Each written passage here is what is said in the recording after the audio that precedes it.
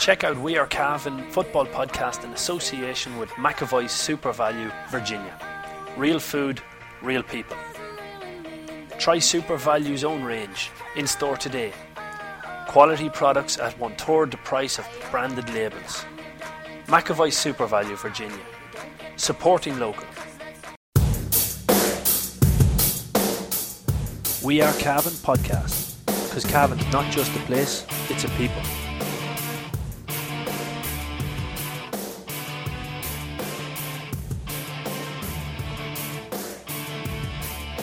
Good afternoon, ladies and gentlemen. Welcome to another edition of the McAvoy Super Value GAA podcast, brought to you by We Are Cavan. On today's show, we're going to be looking back over the weekend's action in the intermediate and junior football championships. Final group stage game. It was the make or break time, and as always, Paul Fitzpatrick, sports editor of the Anglo Celt, is with me to go through all the results and our predictions. Somewhat terrible, sometimes excellent. And Paul, in the Michael Fitzpatrick Architects Junior Football Championship, you got them pretty 100% right. So hats off to you. Maybe junior is your level. I knew there'd be a rub in there somewhere, you bollocks. Well, we might as well start off. That's a hell of it. 6 out of 6 in the junior. I was chasing, in fairness, so I had to go for some big calls. Yeah, and the big calls played up lovely for you, where you beat me on 2 of them, but we'll get through them. So we'll start off with Mahara against Swanland Bar. Finished 1-11 to Mahara, 3 goals and 12 to Swanland Bar. Closest game in a while for Mahara. So I suppose that may just turn into a little bit of a carrot for them to chase now over the winter. Yeah, I suppose. I didn't see any improvement there in Mahara in their results up to that. So I think it probably says a little bit more about Swad. They're at a bit of a low ebb.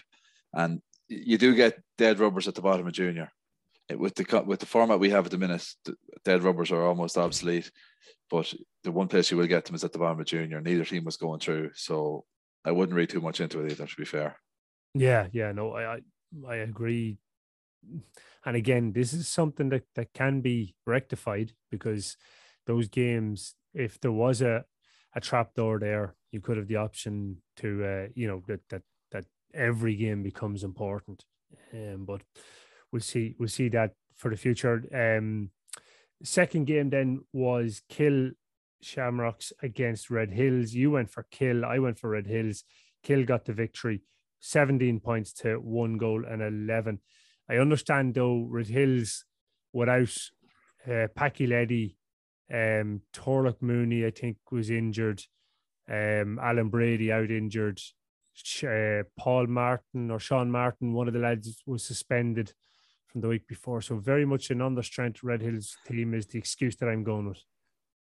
Yeah, Red Hills were on the strength, but we can't take away from Kildallan. They've been one of the success stories. Or from Kill, I mean, they've been one of the success stories. Like we were talking about Kill as being one of the lowest ranked teams in it, and they had a good league, and they've brought through some young lads. They've got Paul Corrigan in there, formerly playing with Swad. He's playing cornerback. They've got Sean Gaffney back in the mix there. Barry McMenamin as well. He's still playing, even though he's refereeing, and doing a good job for them. So they're solid Kill, and I think regardless of what happens now, they'll fancy their chances in a local derby against Drung. But this has been a successful season for Kill. They've steadied things, because they're on a wee bit of a slide, but they've steadied things there. And they'd Brendan Brady back as well. He missed a time before. It might have been in America or something like that, the full back. So they're not a bad team, Kill. No, well, it finished 5th in the table, 4 points from the 4 games, 2 wins, 2 losses. Who done the damage for them? I think Rory Dunn got the goal for Red Hills. No, Paul Martin got the goal for Red Hills, according to my notes. He got 1-7. Rory got 2 points. Cormac Bride's got a point. Conor McCaffrey got a point. On the Kill team, Sean Gaffney with 5. Ben McIntyre with 4. Aaron McIntyre came up from the backs and got 2. Liam Gaffney got a point. Kevin Riley got 2 points. Darren McMenamin got a point. Nigel McCaffrey, I think I said him, he got a point. So it was a great win that for Kill. Like, Red Hills will be disappointed there. That's 2 years in a row now that Red Hills haven't got out of the group in junior. So, we can safely say that this Red Hills are at the lowest ebb in the last 25 years, I'd say. Thinking back, like Red Hills went down to junior in the 90s and kind of had a couple of bad years, but started to rise in junior fairly sharply, and took a few years, but they were on the up and eventually got to a final and lost it, and then won it, and won the intermediate fairly quick, and then we're doing well at senior. So I think you'd have to go back to the mid-90s for Red Hills to be outside the top 8 teams in junior 2 years in a row, maybe even further back. So just a bit of transition going on there with Red Hills. Yeah. The other team that it could be said the exact same comment on is Dromley, who fell to Den at the weekend in Terry Kyle Park. Dromley right with Den the whole way till the final quarter, and then just put on the burners and Dromley faded away. It was a 6-point win for Den, 119 to 16 points. But going into the final quarter, it was right there. I think Dromley might have even been up by a point going into the final quarter. Cian Byrne causing a huge amount of problems for the Den full back line, along with Sean O'Kane and Tomas O'Keefe, I understand. And but at the other end, Sean Donoghue, again, he's after putting in 2 or maybe 3 really good displays on the inside line. And Ted relocated out to the centre half forward position, turning more supplier with a very attacking half back line of McSherry, Brady and Conor O'Reilly. They seem to be finding their feet again then. Yeah, they went through that bit of a blip. Like their first game back after losing the junior was a good win. I think that was against Kill, actually. That was a good win for them. And then like they drew a bunch of Connacht, didn't learn anything from the game against Swad, but they are they've played their way through this sticky bit of form. I think that sounded like a close game against Dromley, but they came up trumps at the end. Probably maybe that bit fitter. I don't know. I hadn't seen the game, and I'm just guessing because looking at the way the scores went, they tacked on 1-3 at the end, and probably that all that training that they did, and even the extra game in the junior final, is probably standing to them a wee bit as well. So it's going to be interesting. Look, they're still right up there. I don't know if you'd still make them championship favourites. I think they were most people's favourites coming into it, but they're not far off it. No. Well, they finished third in the table with 7 points, haven't dropped that single point to the draw against Munster Connacht. So even if this is a dip for them, the dip isn't too far below the standard of winning the competition out. So and then they are still without Mossy Core, Cavell Kyogan. So bring them back in, and it will strengthen their prospects of lifting the Sean Leddy this year. But for Dromley, while I think there was progress, like they did get a tough draw when you look at it. Going into the championship, of the top 4 teams that finished in the championship, Drung, then Knockbride, Mount Nugent, Dromley got 3 of them in the draw. And like every team that they played, they were above them, but they were competitive in all games. Knockbride was close, 4 points, I think. Then 6 points in the end, but it was closer than the scoreline looked. Shannon Gale's a point. That's probably the one that got away from Dromley, that to qualify for the quarterfinals, they should have been beating Shannon Gales. But Shannon Gales have proven they've always got that quality. It mightn't be obvious where it is, but it's always available to them. Yeah.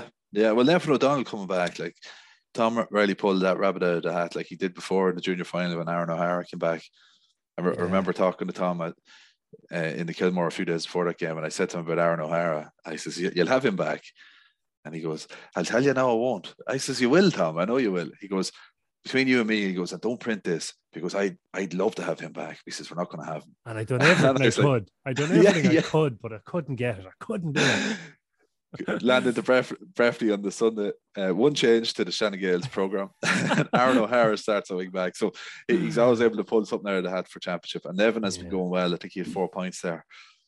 Yeah. We'll move on to Shannon Gales then against Knockbride. 15 points to Knockbride, 11 points to Shannon Gales. But Shannon Gales won't be that too disappointed over that. Knockbride look like they're the form team. Them and Mount Nugent obviously finished with 4 from 4, but 4-point defeat isn't the end of the world there for Shannon Gales. No, definitely not. Like it was a relatively close game, like 15-11, and it was in the third quarter that Knockbride pulled away. Like there was very little in it up to that. I think it was 9 points apiece with 20 minutes to go. So that tells you all you need to know there. But Knockbride just pulled away. So Knockbride are edging these games. Like, they're not setting the world alight, which I like to see, to be honest. Because you'd always be wary of a team that's absolutely lighting it up in the championship, because it's a challenge to maintain that level of form through a whole championship, because it is a marathon in our format. You've got 4 games, then you have another 3, like when you get to the knockout stages, and that's not counting for maybe a replayed final or something like that. So, you could end up playing 8 games to win a championship, which would have been the case for Crusher last year. And how many do you play in the league? Maybe you play 10 in the league. So it is a marathon. It's not like the old days for 3 games to win a championship. So it's all about peaking. So I'd say that Knockbride are in a good place there at the minute. Yeah. Shannon Gales too, given their league form, the fact that they've qualified for the quarterfinals where they'll face Mount Nugent, we'll be previewing that on the Diehards podcast later on in the week over on patreon.com/wearecavan. But given their league form coming into this competition, the fact that they qualified for the quarterfinals, the fact that they are without Caoimhín McGovern, amongst a lot of other players as well, Walsh, Shane, is it? Wasn't it? No. Name's gone blank. Yeah, Shane. Yeah, is it Shane? Yeah. So like they're missing quite a few from last year even, and definitely a lot from the year before. They'll be quite happy with that. Like, that's it.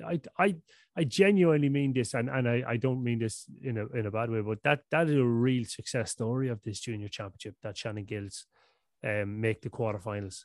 Yeah, but Shannon Gills are kind of unpredictable, because you just don't know what players are going to be available. A lot of fellas tend to go away and come back. So, like the player we were talking about last week, the wing back, I think we said he was a young player.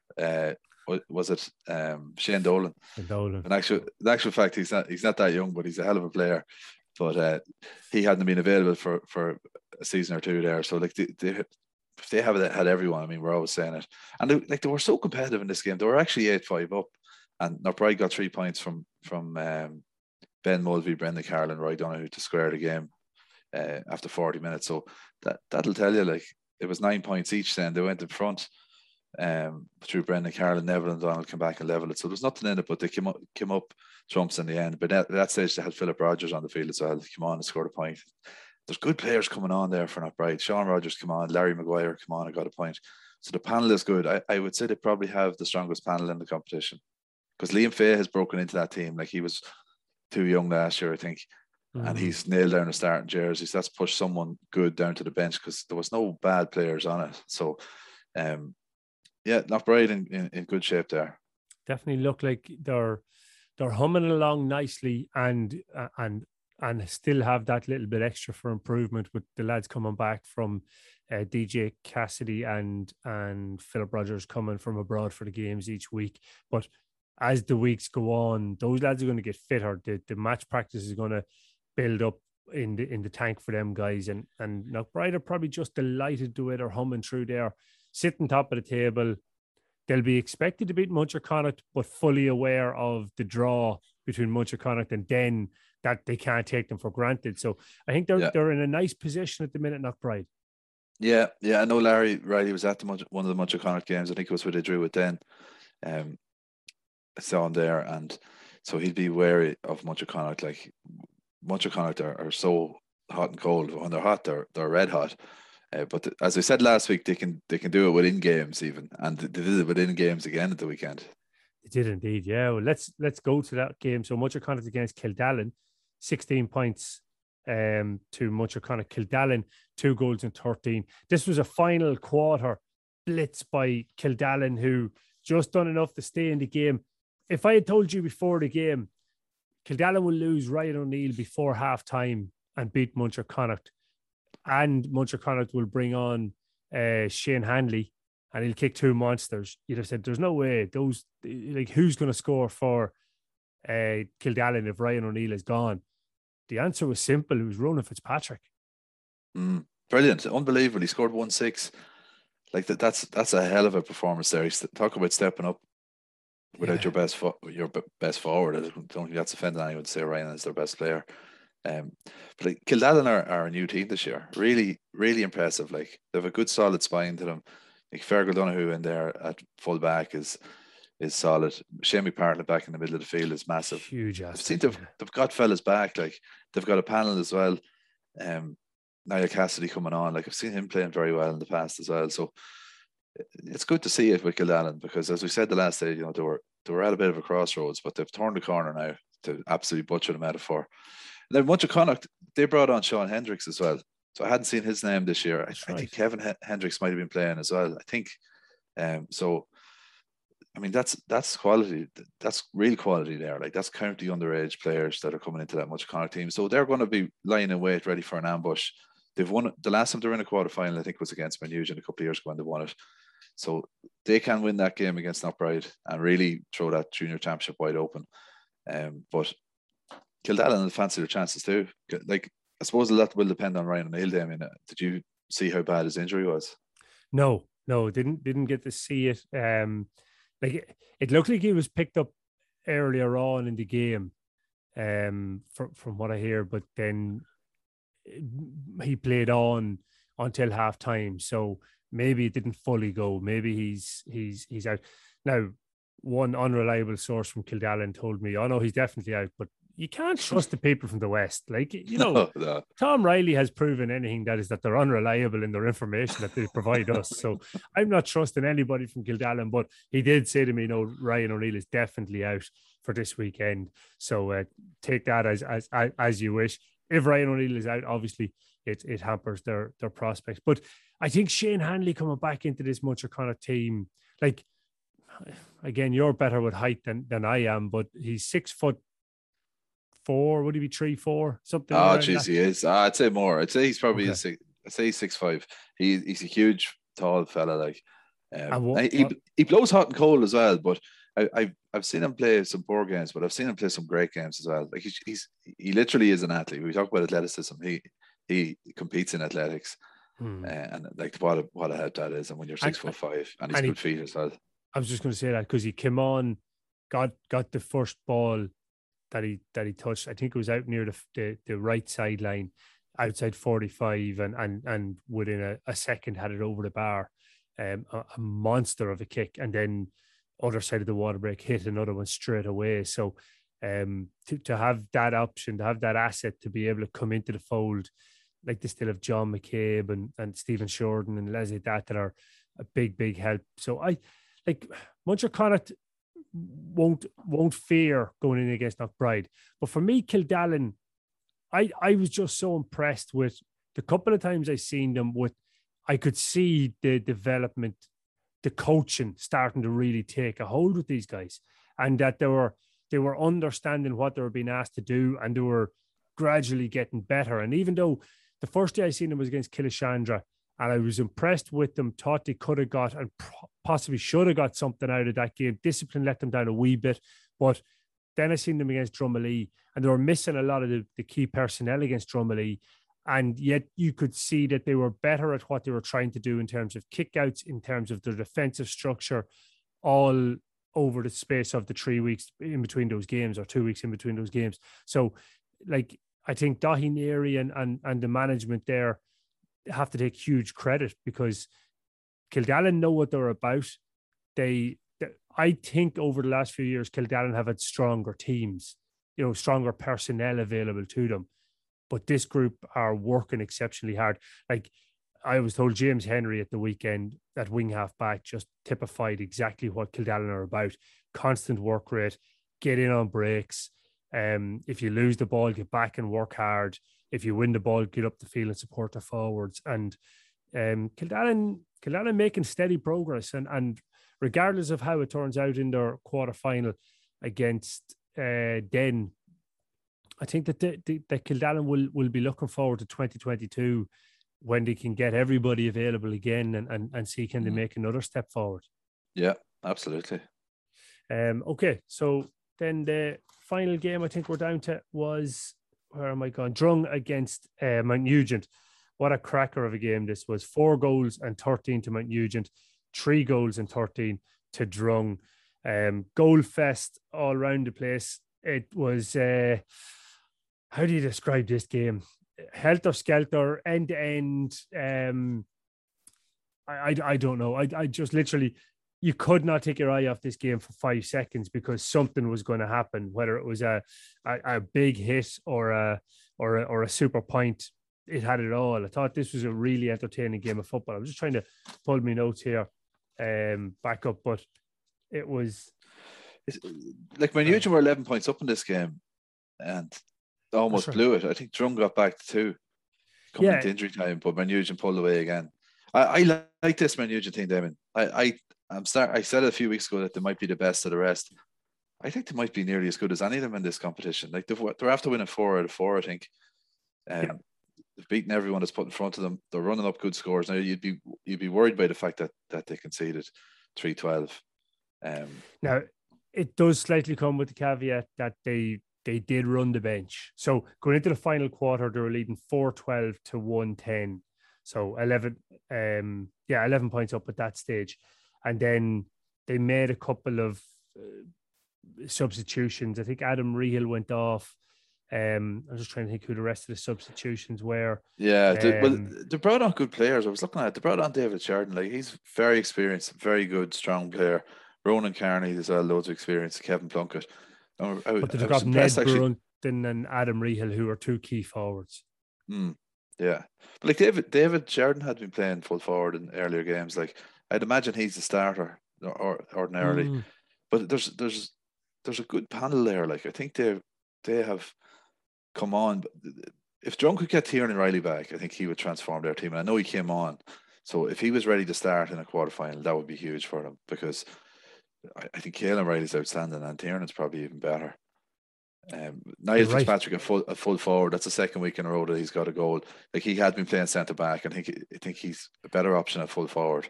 Somebody actually said to me, where was Niall Fitzpatrick played? I can't tell you. He was definitely at full forward in some stages in the game, but he was also definitely in around the full back line at other stages in the game. So he definitely played the week before. I saw him against Much Connacht, and he played as an orthodox full forward that day. Okay. But he tends, like, he's a kind of defender or midfielder by trade. I've seen him playing centre back at times. I saw against Maher actually he played centre back.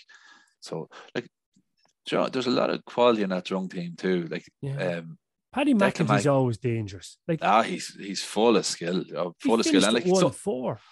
Sometimes you say a really big player is a great thing to have, but a really small player can be just as effective. Like, I mean, when you're properly small, like Paddy McEntee, TJ Fitzpatrick, players like that, it's just hard to get a handle on them.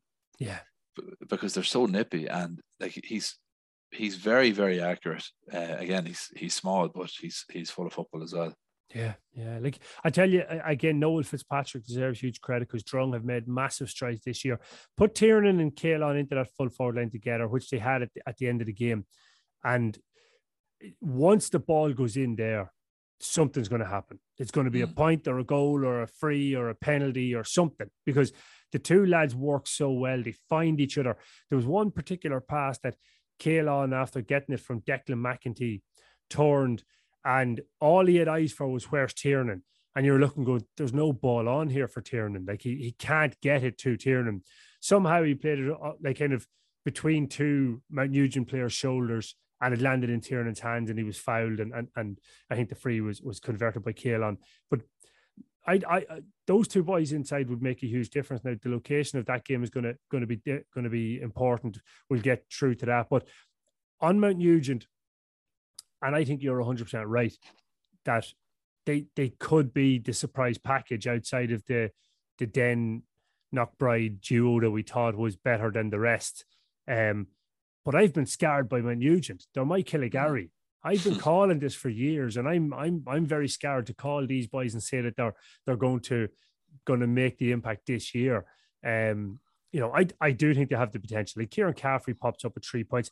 Tell you who done very well for them was in the middle of the field, Robert McCabe. He's wearing the number 24, a big, massive unit. But there was one particular score in the second half where Robert McCabe, who was the other player? Kieran Caffrey and Adam Rehill. The three of them combined. So Rehill got a ball. He was back in his own half back line, or a little bit forward, maybe the edge of the D. Got a ball, soloed 40, maybe 50 yards up the field. But McCabe was busting a gut alongside him the whole way, which meant the defender couldn't just go straight to Rehill. So at the point then when the defender decided to give it to Rehill, McCabe was off his shoulder after running 40, 50 metres to keep up with Rehill. And then quick hands transferred out to the left to Kieran Caffrey, who had ran 40 or 50 metres to keep up with the two boys and sail it over the bar. It was as good a score as you'll see on a counter-attacking style.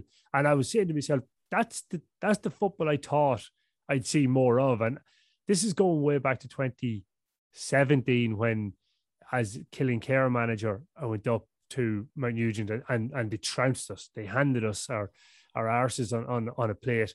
But it came from like a really good workman-like display with a lot of skilled footballers. And then they added in Ned Brunton and Ben Brunton, and they've got better since. So in terms of potential, but potential and finishing the job out are two different things. So they have a great opportunity now because there's a pathway there for them. They're playing Shannon Gales in the quarterfinal, I think. Yeah. And if they win that, like Den and Upright are the teams everyone wants to avoid, 50-50 chance you avoid them. And the chances are they go in as favourites in a semi-final to get to a junior final. So there's a great opportunity for them now. Management there, Barry Crowe threw a curveball. So Ned Brunton scored a goal, was wearing number 11, but lined out as a wing back. And it worked very, very well. And it also brought Ben Brunton up into the forward line, who got 2 goals. So the energy of the two Brunton boys is unquestionable. But Ned Brunton's goal is something we have to talk about because he literally, I'm not sure who took the free, but it was outside 45. He was after being involved in a collision, was on the ground, got up, the free was taken, and he was right under the stand. If you picture the stand in Ballina, he was right under the stand. He was kicking down to the right-hand side or shooting down to the right-hand side as we look. So the town side in Ballina got the ball outside the 45 and just went on a run, soloed through 3 or 4 drunk players or around him rather than actually into the challenge, and then got to 13-meter line and stuck in the back of the net somehow. It was just a phenomenal goal by Ned Brunton. Good man, Ned. Brilliant. So yeah, good win for Mount Nugent, which meant then in the Michael Fitzpatrick Architects Junior Football Championship, as I said, you got 6 out of 6. One hell of a result for you. Finally got a clean sweep. I got 4 out of 6. Red Hills and Muncher Connacht letting me down, which means you're 2 ahead of me on the prediction stakes on this week, and we only have the intermediate to go. So let's jump into the intermediate. Brady's Arva Limited, main dealers for Volkswagen cars and commercial vehicles, have been serving the needs of the motoring community in Cavan, Longford, Leitrim, Monaghan, Meath and the surrounding counties for over 50 years. A family-owned and family-run business, Brady's are famous for their long association with the GAA. If you're looking for a new or used car or commercial vehicle, check out Brady's Arva Limited. They provide an unrivaled sales and after-sales service and are open 6 days a week. Brady's Arva Limited. Get on the winning team today. See www.bradysarva.ie for more details.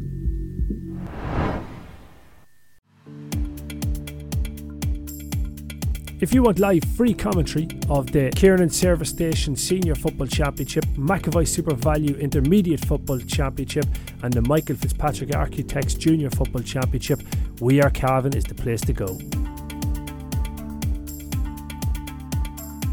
The McAvoy Super Value Intermediate Championship results again. Round 4, it was all on Sunday afternoon.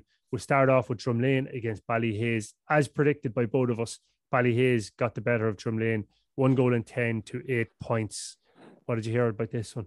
I was at this one actually. It was a forgettable enough sort of a game, to be honest. Like a lot of the games that were played on Sunday afternoon was played in very tough conditions out in Lacken. And I have to say another point as well.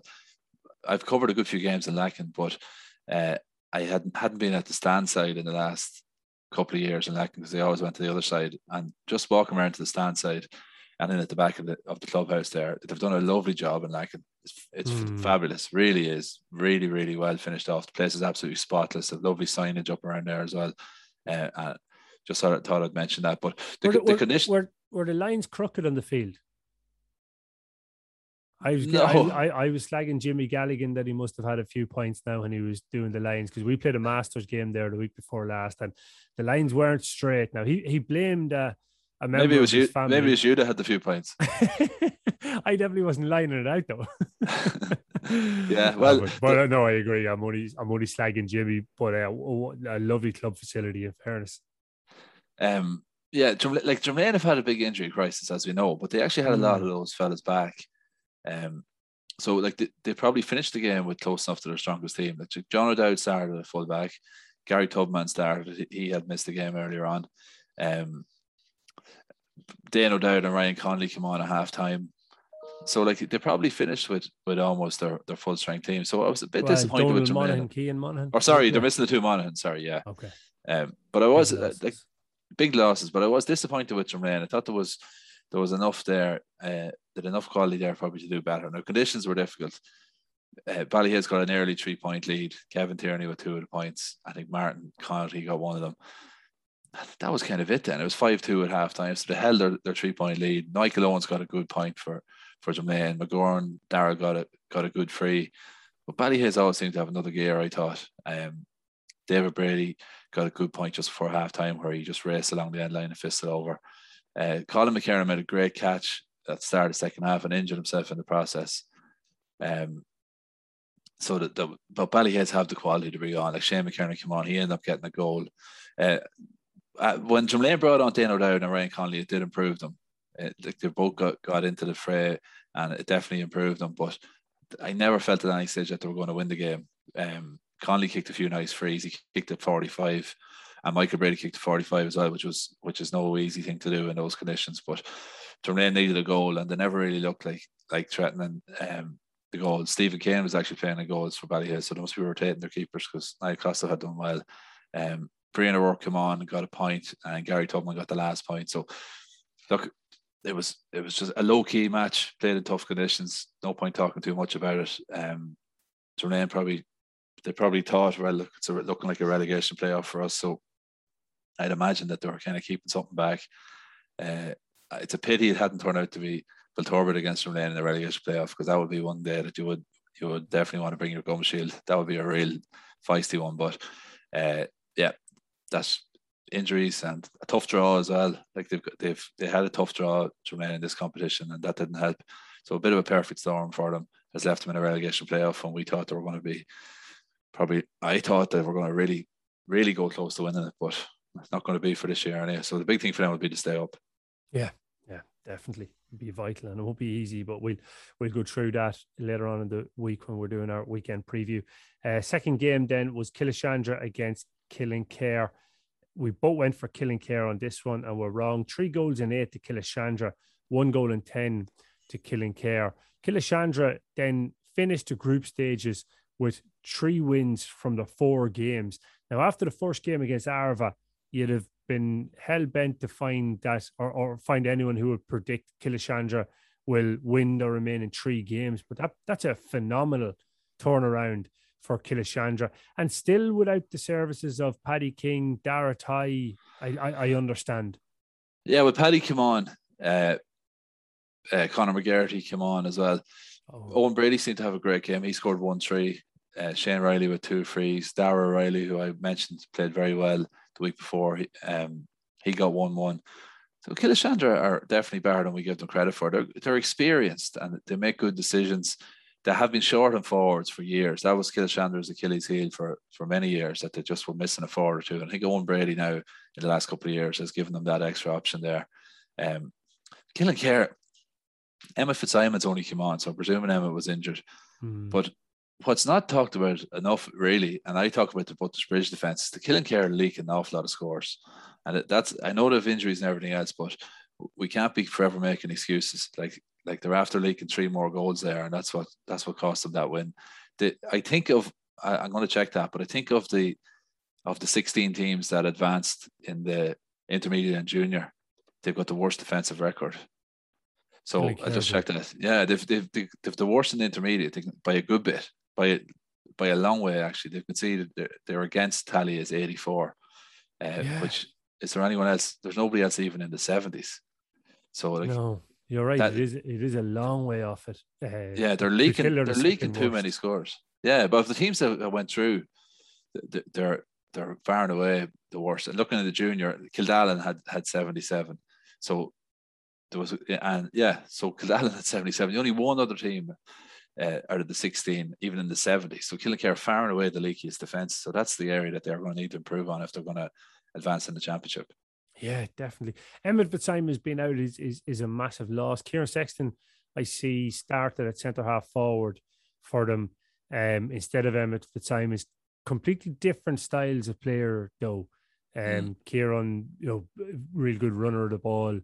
Not a prolific scorer, capable of scoring, but not a prolific scorer. Did Peter McCabe play? Yeah, Peter McCabe played and got a goal. Yeah, it was a lot of the main men. Mark Farley was back there full back, and he's a key man, as we know. Neil and Liam McCabe and Kevin McCabe were playing. Jason McMahon was playing. So I think we can't really use an excuse that Kilkenny were missing players. They just leaked those goals, and Killeshandra have a bit of momentum behind them now.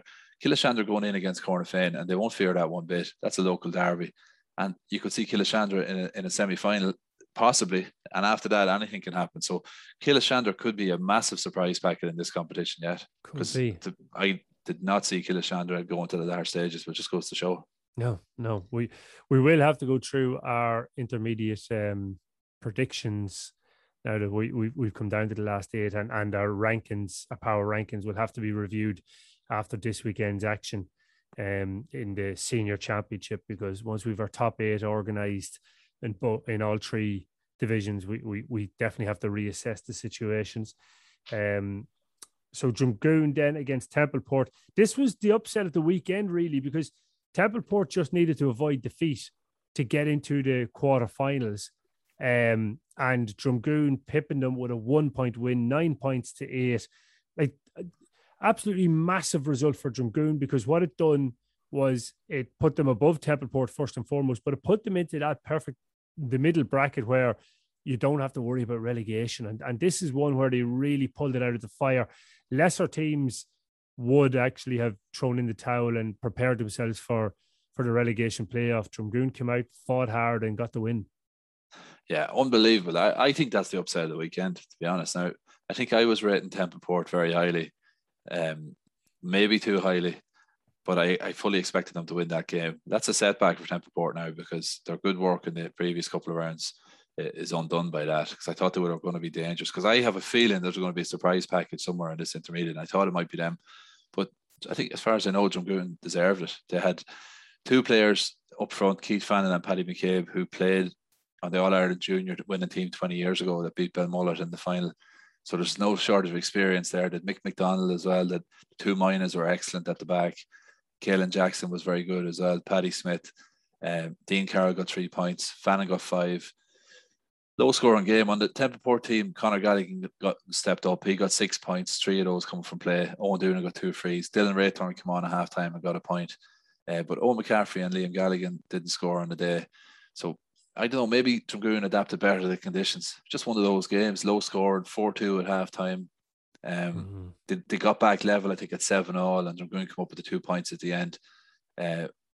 One was Aegon Farrell won a good ball to full forward, gave it to Fannin. He knocked it over with the left boot. You can visualize that one, Damien. And the other was where Mick McDonald won it and gave it to Caelan Jackson, who put it over. So Templeport had the last score with a free from Owen Doonan. But well done, Drumgoon. That's a mighty win for Drumgoon, because they had been knocking on the door. They were competitive in all their games, so they didn't throw the towel in.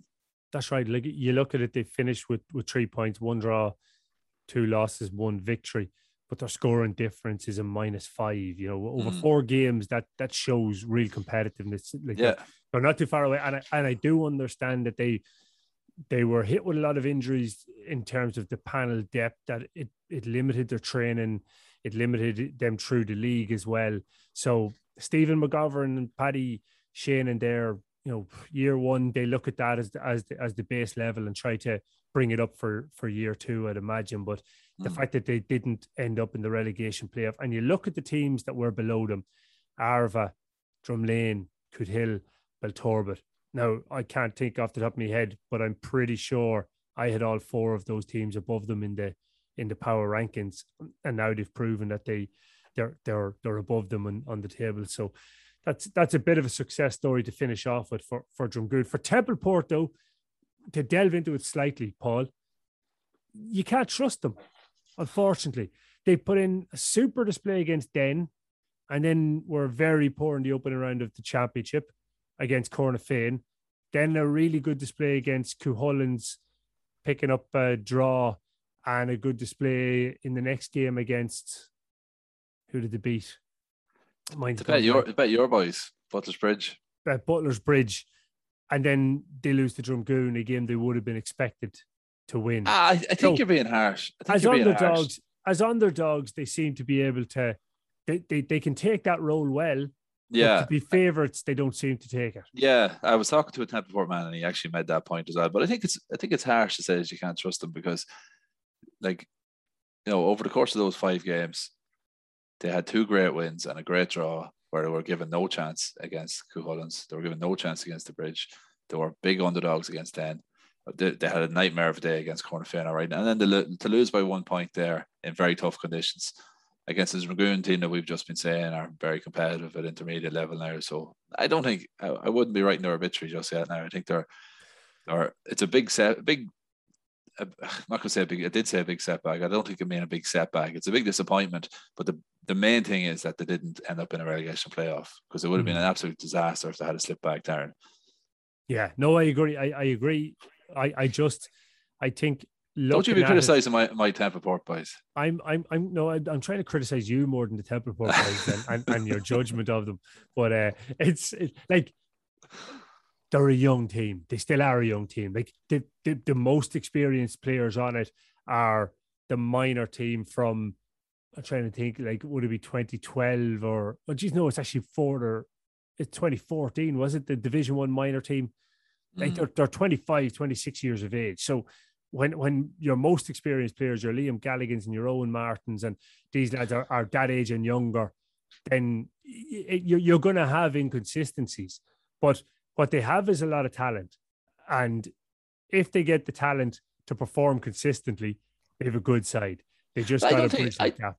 I wouldn't say they're much younger than a lot of teams, to be honest. Like what are we counting as young? Are we counting a 24-year-old as a young footballer? I don't know about that. Like, you know, you take the likes of Owen Martin and Liam Galligan, all those lads, they're probably well into their 20s now. Like, I don't think they're that young of a team. I think they're coming into their prime, in fact, that Templeport team. Well, that's the point they're coming into.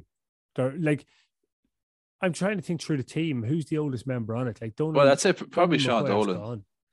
Sean Dolan, yeah, and he's late 20s. I'm not sure what age he is, but I think he's a bit older than them. But like, I know Owen McCaffrey's under 20, but like, you take Dylan Raythorn, like he played on that Cavan minor team in 2015. Conor Galligan's under 20. Yeah, you have a couple there, but I don't think they're any younger than a lot of teams. Like Raythorn's probably 24 now, which is probably around the average for Templeport. So I wouldn't use that as an excuse for losing games or saying they're inconsistent. You know, compared to. So why are they inconsistent? I don't think they are that inconsistent. I think over the course of 5 games, it's a small sample to judge them on. I think they had one really bad day out of 5, which a lot of teams would be glad of that. And they lost to Drumgoon in torrential conditions by a point. I would forgive them that one. The Cornafane one was an absolute aberration, but they showed Paul, enough. You thought that they were going to push the Intermediate Championship. I did, but you think the Bridge have a defence that could win a championship, David? Yeah, I think we'll call it a draw. So, okay, moving on because we'll run out of time here. Coothill against Ballyborough, 4 goals in 7 to Coothill. Ballyborough 3 goals in 12. Now, I didn't hear a whole lot from this game, other than I was watching out for the result on Twitter, and at one stage, Ballyborough were like 8-9 points up well into the second half. And it turned out to be a 1-point victory in the end. I think I'm right in saying 1 or 2 point victory. 2-point victory in the end for Ballyborough. So what happened? Yeah, well, Coothill were winning early on. Mark Mullen got a goal, 1-2 to 2 points after 8 minutes, everything going grand. Then Bailieborough took over. You had Luke Gilson, Reece Clark, Michael Argue with a goal, a very good goal seemingly, and that put it 1-7 to 1-3. And then they pulled away. Brendan Argue, who you picked out last week, is in good form. He got a goal, and suddenly 7 minutes in the second half is 2-11 to 1-4. Could Hill come back with a goal from John McCutcheon, who actually got 2 goals? What a soldier! But Luke Gilson then hits the net at the other end. There's 11 points in it. Shane Sexton picked up a second yellow card with 20 minutes to go, and you think that's it, but Drumlane or Could Hill kept pushing and actually cut the gap right there, and they got 1-1 at the very end, I think. So it probably flattered them a bit. They got 1-1, I think, deep in injury time, and that kind of took the bad luck off it. It turned them maybe to a 5 or 6 point loss, down to a 2 point loss. But look, Could Hill, we kind of knew the state of play for Could Hill before this game, because they had lost 3 games. We know there's no point talking much about Could Hill at the minute, but Bailieborough are one of the stories of the championship. Like, they have kicked on from last year. Last year they were in a semi. Whether they make a semi or not, they're a better team this year than last year. And I think that their main men are playing well, especially in the front half of the field. The 2 Argues, Reece Clark, Luke Gilson in particular. Jack McGuinness, who we picked out before, came off the bench again, like a quality youngster. So looking good. Aaron Reel, the fellow you mentioned last week, he got 3 points according to the report I'm looking at. Wing back. Yeah, so great stuff from Bailieborough. Could they be the surprise packet, I wonder? Because I was definitely very taken with them when I saw them against Ballyhaise. Yeah, me too. They could be. I think like, I'm right in saying that the quarter final now is a replay of last year's semi-final, Bailieborough Butler's Bridge. So Bailieborough and the Bridge, yeah. So this is going to be mouth-watering, because the question, and I think I mentioned it on the Die Hards podcast, I was asking, have Bailieborough got better? The answer is yes, they definitely have. Now the question is, has Butler's Bridge got better? And we'll find out after this weekend. But for Bailieborough, regardless of the result, they're bringing through a lot of quality. They're after injecting 3 17-year-olds into the team that have had an impact, that have improved the thing. They're getting the best tune possible out of both Argues and Reece Clark and Rory Farrell and Luke Gilson. And all of a sudden, there's consistency over a 2-year period with this Bailieborough side that, thankfully, and we'll all love to see it, Bailieborough are on the rise. They're on the way back. And if they can continue working hard, training hard, I think there will be success in this Bailieborough team at some stage. Yeah, I think so. So, look, the Bridge is going to be the acid test in the quarterfinal. It'll be the test of the Bridge. And even more so, it's going to be a test of Bailieborough. So, I think both teams are strongest in the forward sectors. So, that's going to be a high-scoring game, I'd imagine. Yeah, without a doubt. Okay, moving on quickly. So we both went for Bailieborough in that game. By the way, we both went for Templeport against Drumgoon, which we got wrong, and Killincare, we both went for over Killishandra. Next game then, Cornafin against Cuhullins. It finished Cuhullins 9 points, Cornafin 6 points. I went for Cuhullins, you went for Cornafin. Low scoring game here. Low scoring game. Again, the conditions come into play. Cuhullins were the better team, according to what I've been told about this game. A few good performances in the bags for Cuhullins in particular. But probably, the intensity was there. It was a good game, but I still think no matter how hard teams tried, there probably was in the back of their minds, the safety net was there, or whatever you want to call it. They knew that they both were unbeaten coming into the game. On the Cuhullins team, a lot of frees scored in general. Actually, I don't know who refereed that game. Just looking at the report, the conditions probably would have mitigated against a lot of scores from play. But that top scorer was Jack Wharton with 4 points, all frees. That says it all. Brian McGee was top scorer for Cuhullins with 3 frees. Adam O'Reilly got 2 from play. All right. So, it's an element of shadow boxing on that one, I'd imagine. I'd imagine so. Funny, I was just looking at Cornafin's scoring difference. So, as in, or not the difference, but the scores that they have racked up over the game, over the championship. So 23 scores in the first game, 4-19. They went down to 13 in the second game, 1 goal and 12. They went to 9 in the third game, 2 goals and 7. And they went to 6 in the fourth game. So they can't go any lower. Corner Féin now, you have to buck that trend because you're not going to win a quarterfinal if you go lower than 6 on the scoreboard. You know, it's interesting because they've a derby now, and you know, sometimes when you shoot the lights out in the group stage, it's hard to maintain it. As I was saying, they've a derby now, so they're going to have to get back up for that one in a big way. But I'm looking forward to seeing that game. Yeah, definitely. Final game then in the McAvoy Super Value Intermediate Football Championship at the weekend. It was Arva against Ballymacue in Mullahoran. It finished Arva 2 goals and 8, Ballymacue 3 goals and 8 in absolutely horrible conditions. You were in Lacken, it wasn't too far away. It literally was non-stop rain from the minute I landed in Mullahoran until well into the second half. So thank God they had the new press facilities out there. But imagine Ballymacue won the game, as we said, by a goal. They didn't score until the 27th minute of the game. Their first score was Killian Smith's goal. A Mark Kieran's shot came back off the crossbar. Killian Smith gathered it, stuck it in the back of the net. At that stage, though, Arva had been leading 1-4 to no score. The goal coming from Kevin Boucher. Really good work by Thomas Brady, fisting the ball across the goal. Boucher palmed into the back of the net. Peter Morris caused all sorts of problems there. I have never seen so many palm goals as I've seen in this championship. Yeah, there's more palm goals than kick goals. Genuinely, every game you go to, if there's a couple of goals in it, at least one of them, or maybe both of them, will be palmed. Yeah, you're right. It's a tactic that teams are really utilising there. Definitely. Cian O'Hara with a 45 as well was huge. But just before halftime, then, so the goal by Killian Smith, 2 frees from Mark Kieran, and then a point from Kevin Boucher left Arva with a 3-point advantage at halftime. Then pretty much the third quarters when Ballymacue took control. Point from Liam Buchanan, Killian Smith, Shane Tynan with an attacking mark. 3 scores in a row, brought it back to a draw game. Kevin Boucher fisted Arva 1 in front. Buchanan replied. Then Killian Smith with a goal. Shane Tynan, 45, dropping short, and Killian Smith just coming into the back post and sticking that into the back of the net as well. Peter Devine with a nice point. Hard working young full forward. Arva come back then with 2 points to make it a 2-point game going into the injury time. But Mark Kieran with a free and James Smith with a breakaway goal.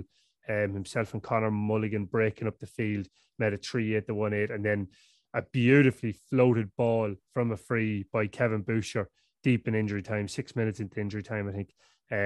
He just floated in. Now, I think Peter Morris might have got a touch on it, but I couldn't confirm it. So Kevin Boucher will get it for the delivery of the ball, but it wasn't enough. And Ballymacue came away deserving winners. And they go into the quarter final unconvincingly, I suppose, more than anything. But for Arva now, obviously a massive relegation playoff. What that means, Paul, because we've ran out of time, is that you went for Ballymacue there, I went for Ballymacue there. But in the intermediate championship, you got 3 out of 6. I got 4 out of 6, which means overall in the week's predictions, I got 11 out of 18. You got 12 out of 18. And I'm sorry, we've one more game because we forgot to do a prediction on Butler's Bridge and Biltorban. How could I forget my beloved Butler's Bridge? Yeah, I think we'll have to come back to that one when we're doing the preview because we're out of time, Damien. But Butler's Bridge just about got the edge on Biltorban. So I think maybe we'll cover that one tomorrow. We will. Yeah, we'll get that in. Just to let everybody know, if you want to hear the remaining members or remaining people in our Last Man Standing competition, if you want to hear the Romar Energy Team of the Week or the Ultimate Heat Pads Player of the Week, head on over to patreon.com/We Are Cavan. We'll have podcasts out tomorrow revealing all and doing our weekend preview as well. Paul, thanks a million for your time. Thanks, Damien. Yes, it was great. Yes, it was great. Yes, it was great stuff. And Larry has put it over the bar. It was hard, fast football after that. You're in Cavan, Was there a feeling that might have been a chance for Cavan to come back into the big time? And then McCabe, and it's over the lap, and Cavan are not buried yet. Cavan doing all they could to hold their lead. To Derek McDonald, what a goal! Oh, yes! And over the bar, Fintan Cahill, what a day he is having! Oh, this is brilliant by Cavan! Dandy-legged farmers walking the roads near Virginia. Hurrah, yeah! Hurrah, yeah!